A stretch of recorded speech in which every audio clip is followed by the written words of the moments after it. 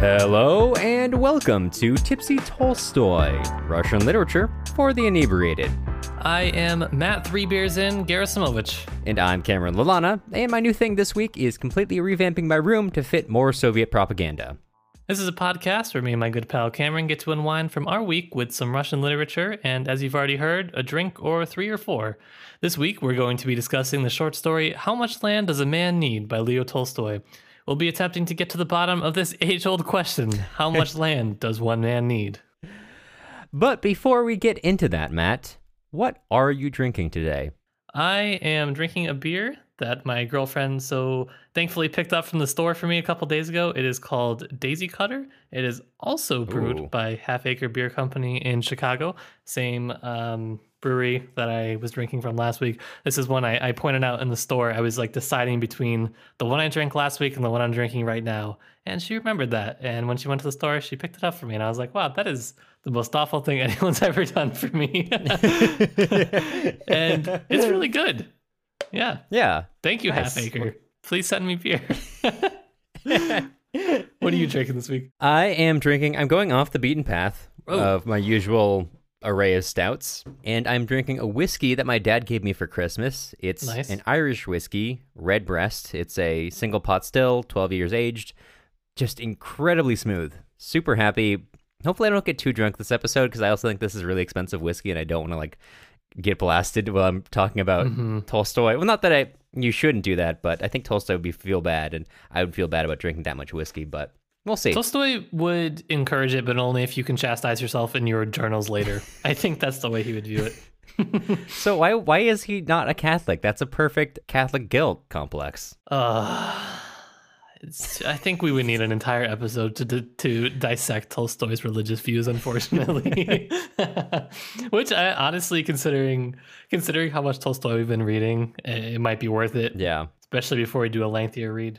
Yeah, the last time we did Tolstoy, I think it was Alyosha the Pot, I ended up spending like half a day reading the Gospel in Brief, which is his rewritten version of the Gospel. Yeah. And I'm getting pretty into this idea of talking about Tolstoy's religion, because wow, there's a lot to dig out there.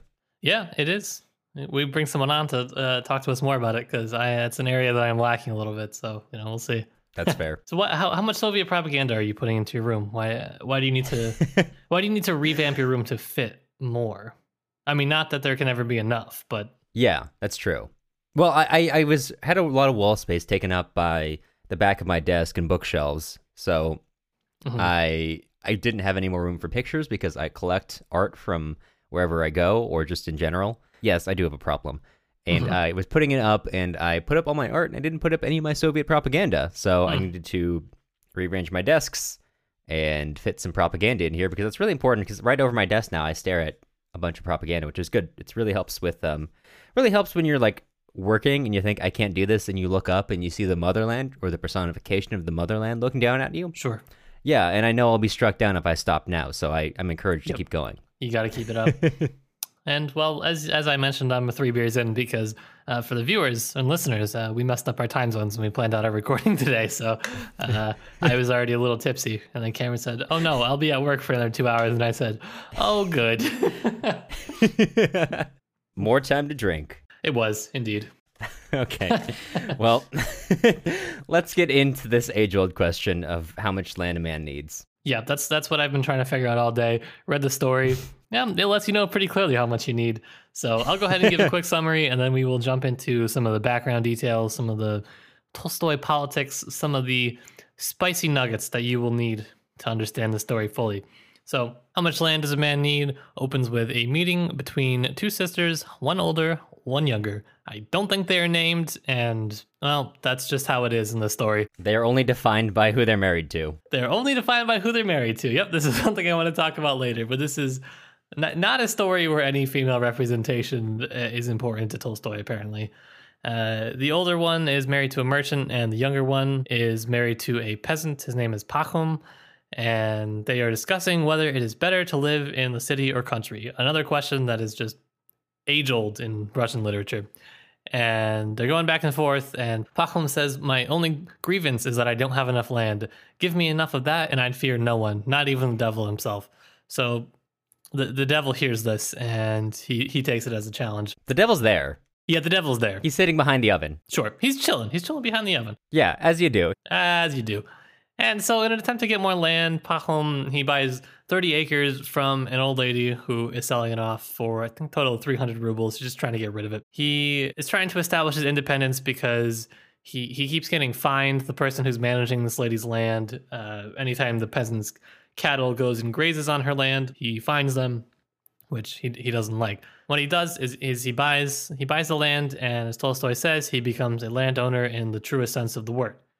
And basically what that means is it sets him up for issues with the other peasants. The other peasants they do things that Pahom doesn't like. They allow their cattle to graze on Pahom's land, and they chop down his trees without asking or paying him. And he tries to be reasonable, and he says, if they chopped down only one or two of my lime trees, that would have been fine. But no, they only left me with one lime tree. What's a man to do? So he goes to district council and he tries to impose fines on them, but there's really no evidence because they, didn't have he didn't have security cameras or whatever all around his land. So it's inconclusive. He's not really able to do anything. He's more or less powerless, and so he's really frustrated. One day, a peasant who's walking through or passing through the town lets Pahom know that there's some areas of Russia that are letting peasants settle there for really cheap. And so when summer comes, Pahom sails down the Volga River to the Samara province to investigate. And he sees that the peasant was telling the truth. And so he goes back and he's like, all right, I'm going to take this boat down here. And he sells his land and his cattle at home, and he moves to the Samara province. He's just given 100 acres of land, which is already more than he had total back where he was previously. 20 acres for each member of his family. He starts to feel cramped here too, and he's not able to grow enough wheat for his cattle and for what he thinks he needs. So he attempts to buy more land from a peasant who has made a bad deal and gone bankrupt. Before he's actually able to complete the transaction, he comes across a merchant, again passing through. He says, no, you don't want to buy that land. I bought 13,000 acres of Bashkir land for only 1,000 rubles. And all I had to do was bring a few gifts. And so Pahom is like, all right, that sounds awesome. I'm going to go do that instead. So he sets off to a Bashkir settlement, and they agree to sell him as much land as he can mark in one day for 1,000 rubles. So basically he has to set off at sunrise, and he'll dig a little hole when he turns, and he's digging out basically a square rectangular plot, and he just has to make it back by sunset. That's the only condition, really. But he is so entranced by the land as he sets out to go and do this, and he goes out farther and farther, and he thinks, hey, maybe I'll plant some wheat there. I'll do this over there. This spot is beautiful. I need to make sure that I have this in my land. And eventually he starts getting really tired. It's obviously really easy when you set out at sunrise and you're like, it's nice and cool. I got some bread. I got some water. And he's really energized. But that does not last as he goes on through the day. And finally on his way back, he starts having thoughts like, oh, I might not make it before sunset. I've gone up far too much to make it back. He does make it back. I mean, literally just in the nick of time. He says, the sun has set where I am, but the peasants are on the top of the hill and it hasn't set there yet. So he's hustling up the hill. He makes it to the top of the hill and then he falls over and dies. And the story ends with a line. Pahom's workman picked up the spade, dug a grave for his master, 6 feet from head to heel, which was exactly the right height, and buried him.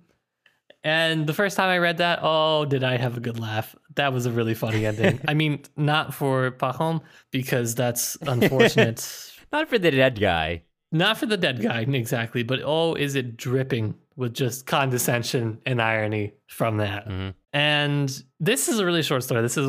I'm reading a really small copy of this. Like, the book is physically very small, and it's like 20 pages. I think if you printed it on a normal size paper, it would be like 5 pages.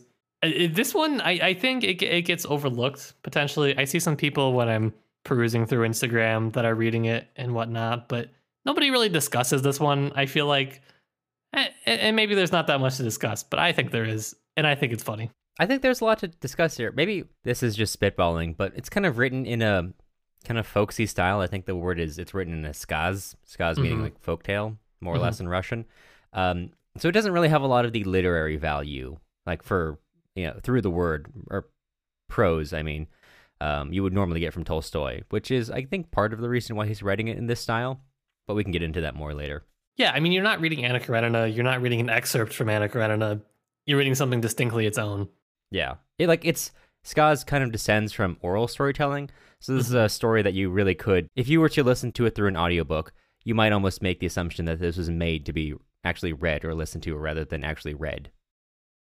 Yeah, it's quite distinct in Russian literature when it's written in this way.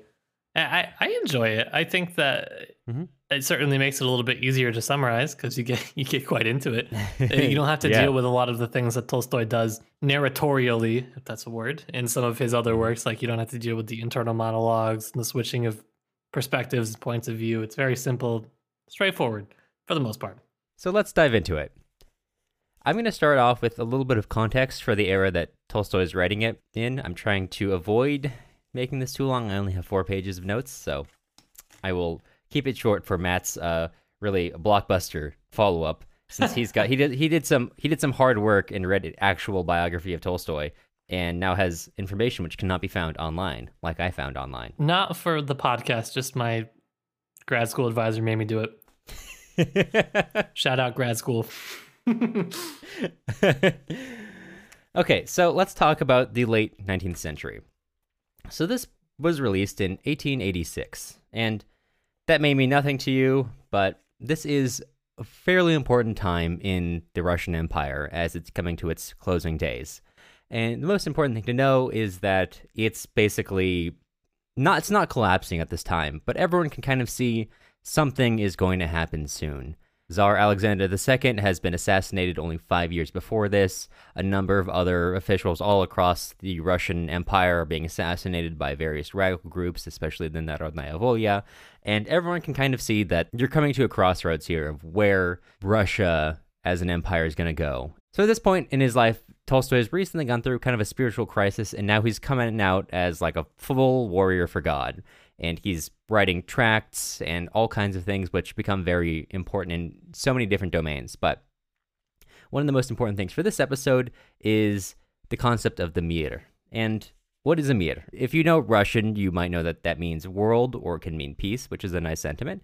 But it can also mean kind of a peasant community, a very particular type, which is a self-governing peasant community where all arable land is owned by the community, along with any forests, fishing areas, hunting grounds, etc. And that community levies taxes for the use of all these things. And that's not a uniquely Russian concept, but it is very important in this time period because it had been recently repopularized by an agricultural scientist, economist, and lawyer, August von Hoxthausen. If you're thinking that doesn't sound very Russian, you would be correct. That was a German scientist who came to Russia to undertake a sort of study of Russian peasantry and wrote a book, which in German has like a title which is about a paragraph long, but the English version much shorter. No, I'm serious. It's like 3 full sentences. I'm laughing because I believe you. In English, shortened and translated, it is The Russian Empire, Its Peoples, Institutions, and Resources. And that's published in 1856. And that is an absolute blockbuster in Russia because it puts forth the idea of the mir based on Hoxthausen's research in the Yaroslavl province. And if you're wondering why is a German guy telling Russians about Russia, keep in mind that the intelligentsia, the gentry of Russian society, were just leagues away from Russian and Russian Empire peasantry. They were not even living in the same worlds. They were often not speaking the same languages. If you listen to our episodes on Fathers and Children by Turgenev, you'll remember that Bazarov boasted to Pavel Petrovich that he could speak to the peasantry. And also the book reveals that the peasants laugh behind his back. There's a huge divide. And honestly, the intelligentsia and the gentry do not know that much about the peasantry. So this German guy who doesn't know that much about Russia coming in and talking to some peasants kind of reveals a whole new world to them, and they become enamored with this idea of the mir. Although Hoxthausen is not the only person to document this notion, he's putting forth a very particular idea of what it stood for, which many groups, including most notably various Slavophiles, really latched onto because that was like a very particular Russian thing. And that was how they could put forth, these are unique institutions that we can use. We don't need Western democracy or stuff like that. We have, uniquely Russian institutions. Now, one thing I should point out is that there is modern scholarship which pushes back on some of Hoxthausen's claims, or at least they have evidence that in the particular region in the Yaroslavl province which he was studying, the claims he was making was not true. That does not mean that the Mir is a false idea. Of course, it's been documented outside of Hoxthausen, but merely the idea of the Mir in this period, there's not a lot of evidence for it in the Yaroslavl province. But it didn't need to really exist as Hoxthausen thought it existed, because all the gentry and the intelligentsia thought it existed like that. And that kind of influences Tolstoy, because Tolstoy, of course, is a landowner himself. He has serfs who are tied to the land he owns, and he falls in love with this idea of a mir, and he talks about that a lot because he is really obsessed with this idea of land. And why? Why be obsessed with land? Well, keep in mind, again, like I've mentioned, this is an incredibly divisive point in the Russian Empire. You obviously have the Slavophiles and the Westernizers who've been duking out for like the last 50 years over various reforms, liberalism, Tsarism, etc., etc. You have the Narodnaya Volya being influenced by people like Bakunin, who are now carrying out campaigns of terrorism across the whole of the Russian Empire with the goal of bringing down the Tsar. You're only about 10 years away from the creation of the Russian Social Democratic Labor Party, who would later split into the Mensheviks and the Bolsheviks. You're very close to the creation of the Social Revolutionaries. And, Tolstoy is seeing this whole thing ending badly. So he wants to create an alternate ending for Russia. And he wants to create like a kind of a true Christian Russia. And what does that mean for him? Like I've said many times, he was very, very religious. In the end, that was all he really cared about, that everyone kind of start following Christian teachings. He wrote many tracts about this, and he was virulently against kind of all sides. He was militantly anti-capitalist. He saw that as basically an evil visited upon Russia, that no one should own private property. He was also very anti-socialist because he's kind of saw that as a bureaucratization of society. And he goes on in this period to write many books that influenced so many different areas. He writes The Kingdom of God is Within You, which goes on to be a seminal text in Christian anarchism. Tolstoyan cults form around his writings, which Gandhi was even, I think, a member of one in India, and I believe even met Tolstoy. He writes The Gospel in Brief, which was a huge influence on Ludwig Wittgenstein. Tolstoy had a huge amount of influence, and he knew that. And this is worldwide fame at the time. He's kind of an unofficial sort of czar. And so he is using that influence to start putting forth this idea of the mir. And he's using that to say, no, we don't need capitalism in Russia. We don't need to become an export society, because what we really need is to form small peasant societies where no one actually owns the land. The village owns the land, and they give out the land to people, and they tax them based on the quality of the land. Obviously, not all land is equal, which is why you have kind of a single taxing system, which was developed by an economist, Henry George, who Tolstoy was a huge fan of. And basically, like, that's what he really wanted most of Russia to go to get away from industrialization, to get away from what he saw as kind of anti-religious. And that is why he's so concerned with this notion of land.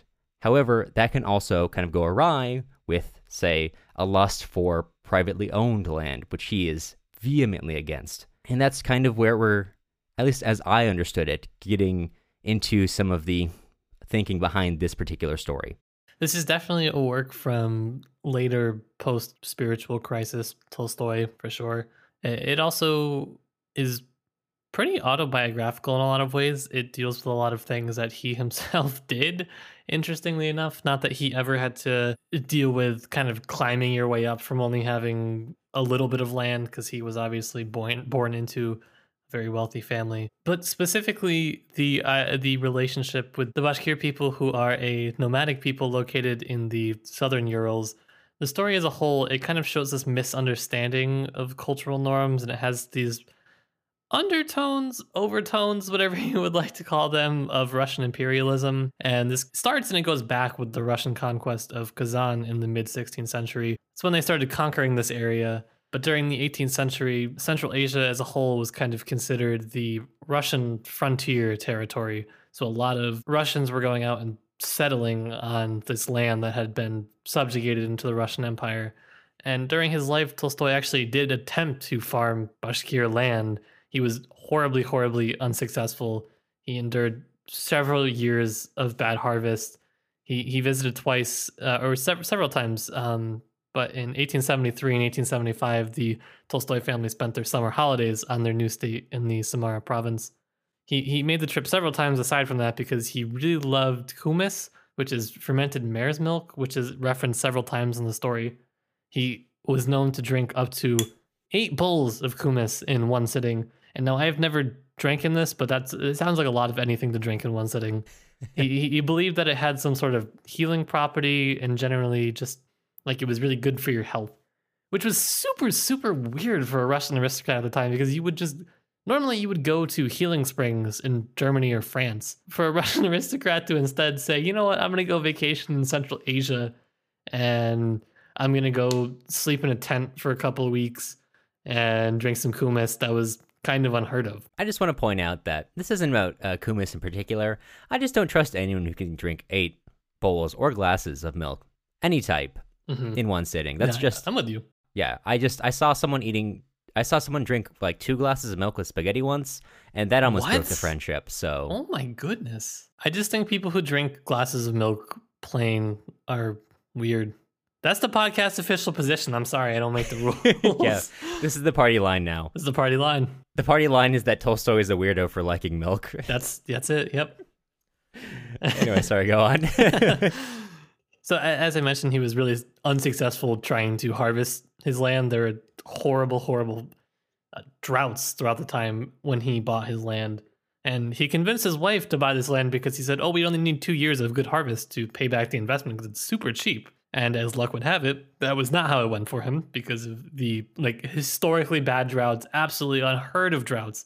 And despite all of this, the governor in the province, he did nothing. All he continued to do was pressure peasants into repaying debts. And Tolstoy, as you know, our aristocrat who liked to think of himself as a peasant in some ways, this did not sit well with him. So what he did was he went around his neighborhood and he collected intricately detailed statistical information about the extent of the drought's damage on the families that lived there and the impending damage if it continued to happen, and the fact that there would be a famine. And he played this up because he said, the Samara province is really important to the rest of Russia because we depend on it for food, which I don't know the exact dependence, but it was probably somewhat significant. Or it caused national outcry in 1873 when he sent it and published it, and it resulted in an unprecedented amount of aid. The government and private individuals sent 2 million rubles and 344,000 kilograms of grain sent to the region, which largely alleviated the famine that they were facing. Which, $2 million,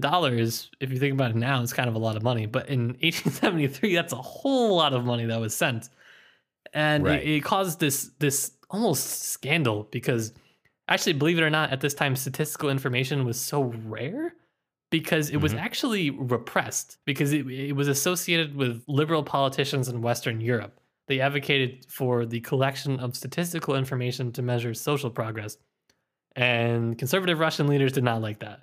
Particularly Nicholas I, who ruled into 1855. He actually censored statistical work, which is wild to think about today. And so this is one of the first in-depth studies to be conducted about kind of the state of peasants. There were some after Nicholas I died, and after the serfs were abolished, there started to become this push to measure things statistically. And that's kind of what Tolstoy did by observing this. And so it's a really interesting backstory to the fact that he wasn't just writing about something that he had heard of once. He was writing about something that he had actually lived through. And so that's my fun biographical info. Thank you, Rosamund Bartlett. And thank you. Your Tolstoy biography for that chapter, which I read probably 2.5 months ago. And I thought, when am I ever going to use this chapter about Tolstoy drinking all this kumis? And well, turns out right now. Turns out. I would thank you for that because that was interesting, but I regret knowing that Tolstoy drank 8 bowls of kumis at once. No, if I get to have that haunt my dreams, so do you. All right, that's fair. If I have to find out and have Tolstoy ruined for me this way, I'm glad that it's on air. Yes, so to exactly. speak. So let's talk about the story itself. Now that we spent half an hour talking about history of Russia. Come on, what are you going to do? So how did you like this? I think this was your first time reading it, if I'm correct. Yes, it was. I thought it was really interesting. As you can probably already tell from my analysis, what I took away from it was him condemning, I guess, kind of greed. Which just seems like a kind of simple thing to take away from it from a man who's written stories with so much complexity. But I think Tolstoy kind of knew his audience, and, I think it's no accident that he's writing in the Skaz style. I think he's trying to tell a relatively simple morality tale. set in a modern era for the readers. Because certainly this is not his first time writing those sorts of things. He wrote many texts which were supposed to be to teach peasants certain moral things that he thought were important, or even the peasants on his land. He wrote books of education for them. So that's kind of what I took away from it, him trying to condemn people who are always looking for like how they can expand their holdings instead of being happy with what they have. I think that there's so much to this one single point on why Tolstoy continues to be read today. And a lot of it is, like you said, oh, maybe it is a simple point of he's talking about greed. But that is part of what makes it interesting to read today, because he's talking about land, but you could replace it with money, or I mean, it basically was at this point, or you could replace it with anything. And it's an interesting thing to read nowadays because it deals with similar moral issues to what we continue to deal with. And I agree that he did know his audience, and it could be who he was writing for. Especially during the 70s when he actually was visiting Central Asia. This was the time when he was actually working on his mass education book, which kind of flopped on the first edition and later was a little bit more successful. But he had this really ambitious idea to create like the first national education curriculum, which was like really unheard of, like to teach peasants how to read and to teach them morality, I guess, to some degree through different tales that he himself has translated from. Like, I mean, he read so many different languages, so he was really well educated and was able to pull those in. And so I think you get something that is very distilled. It has clearly its own bias, and it's like Tolstoy's vision in some way that is filtering all of these other different viewpoints and things that he may have read to give you what he thinks is a good value or virtue or whatever to have in an ideal society, which is obviously don't be greedy. Yeah. It's not that hard to take away the main takeaway, which is don't be greedy.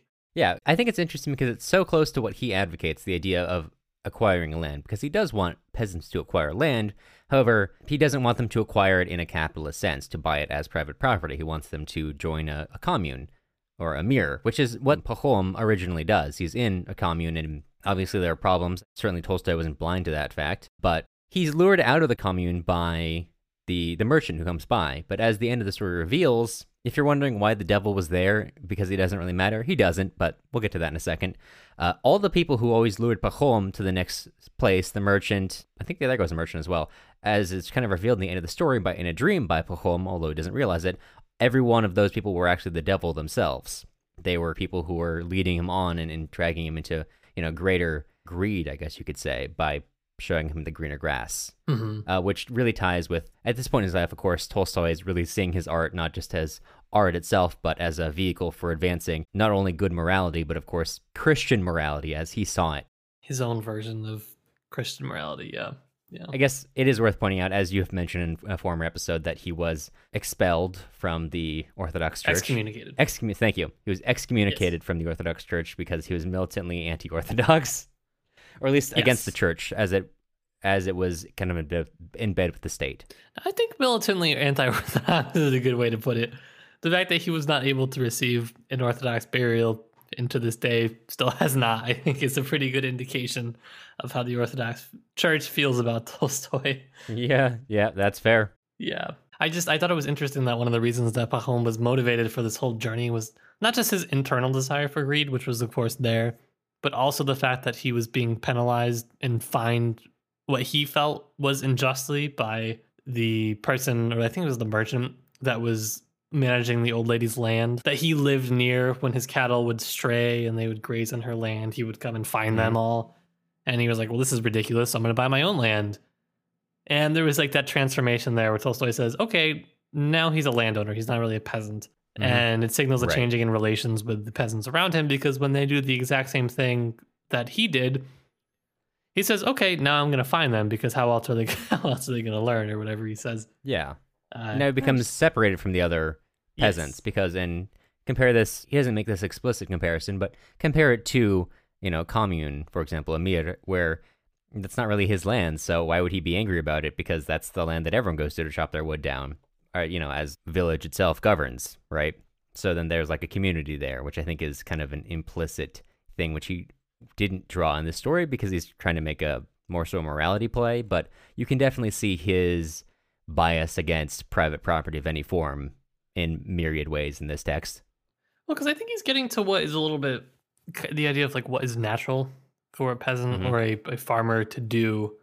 I don't know. It seems to be that they want to use land and goods in a communal sort of way. I don't know. It's not like the peasants were doing anything maliciously, I don't think. And I think even when, as a landowner, he realizes that's not what's going on. He just feels frustrated because he paid for the land, but the peasants are just doing what they have to do. I know that Tolstoy is anti-socialist, but accidentally the story is a great example of Marx's theory of infinite accumulation in capital-driven societies. Well, he's not so much. I don't know. Like it's hard to say what to pin down his politics exactly. I don't know if he's anti anything per se. He's just more in general anti-ideological. He doesn't believe in the idea that you can adhere to an ideology because he doesn't really truly believe that two people can have the same understanding of the same idea. He believes kind of that we will all have a different tint on the same idea because of our habits, our understandings of the world, and how that will filter these ideas through our minds. And they will all be slightly different. Which again is interesting that he's writing this morality tale which has a clear-cut ending. I guess that's why you have a lack of detail when you look at, obviously this is not Anna Karenina, but if you were to compare the two, this would be far less nuanced, and I guess the degrees to which you could filter a tale like Anna Karenina would be far different than how you would filter this. Not much filtering to be going on here. No, it's pretty self-apparent. So this is not very deep. I just wanted to bring this up. This might be different in your translation, but I just thought this was really funny when the sisters are talking initially and they start debating. When the younger sister says, "Oh, we have enough," the older sister says, "Enough? Yes, if you'd like to share with the pigs and the calves. What do you know of elegance or manners? However much your good man may slave, you will die as you are living, on a dung heap, and your children the same." Which, oh my God, that's... My worst Thanksgiving has never been nearly like that bad as this casual conversation between these two sisters has gone. Yeah.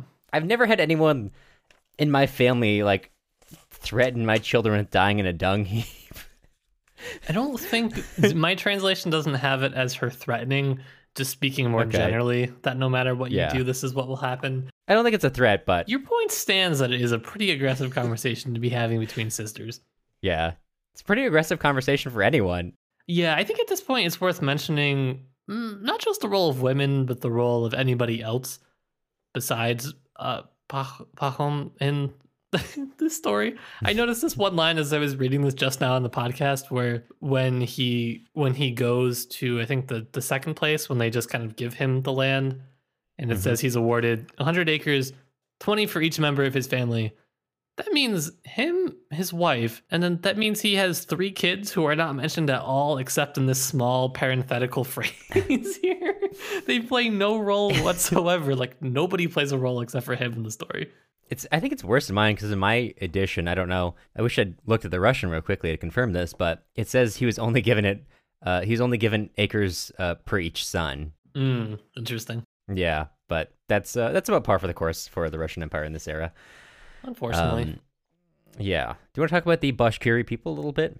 Yeah, that was a main point that probably doesn't really get talked about much, but there's this quote that I, made me wince a little bit when the narrator is describing, and he says, the Bashkirs were very ignorant, knew no Russian, but they were kindly people. And of course it made me wince because the idea that you were ignorant because you don't speak the language of your colonizers or conquerors. I don't know the read through. I was like, not great. It's also preceded by describing their life. And maybe this is just because of Tolstoy's obsession with kumis. But his entire description of their life is, the women prepared kumis, and they also made cheese. And as far as the men were concerned, drinking kumis and tea, eating mutton, playing on their pipes was all they cared about. They were all stout and merry. And all summer long, they never thought of doing any work. So, obviously, there's a lot to read into there, just as terms of, like, how Western authors have often disregarded the internal lives of, like, non-Western people. But also, I can't help but find it kind of funny that he just can't help but make their entire lives just kind of revolve around Kumis. Yeah. There's a little bit of projection going on. Though I think that's a good point in that there's no internal life of anybody in the story. I don't know what character has any verbs that describe feeling anything. It's all, how do I get land?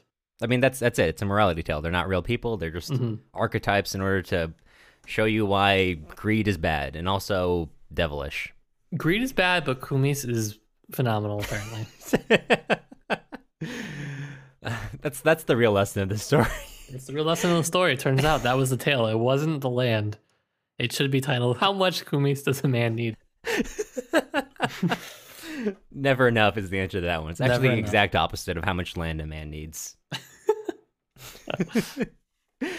One last thing. Again, this isn't a deep thing to point out, but it's kind of sad at the end when Pahom has run presumably some number of miles to get back to the starting point. All the Bashkiri people are cheering him on. The chief of the Bashkiri people think, what a fine fellow. He's gained much land.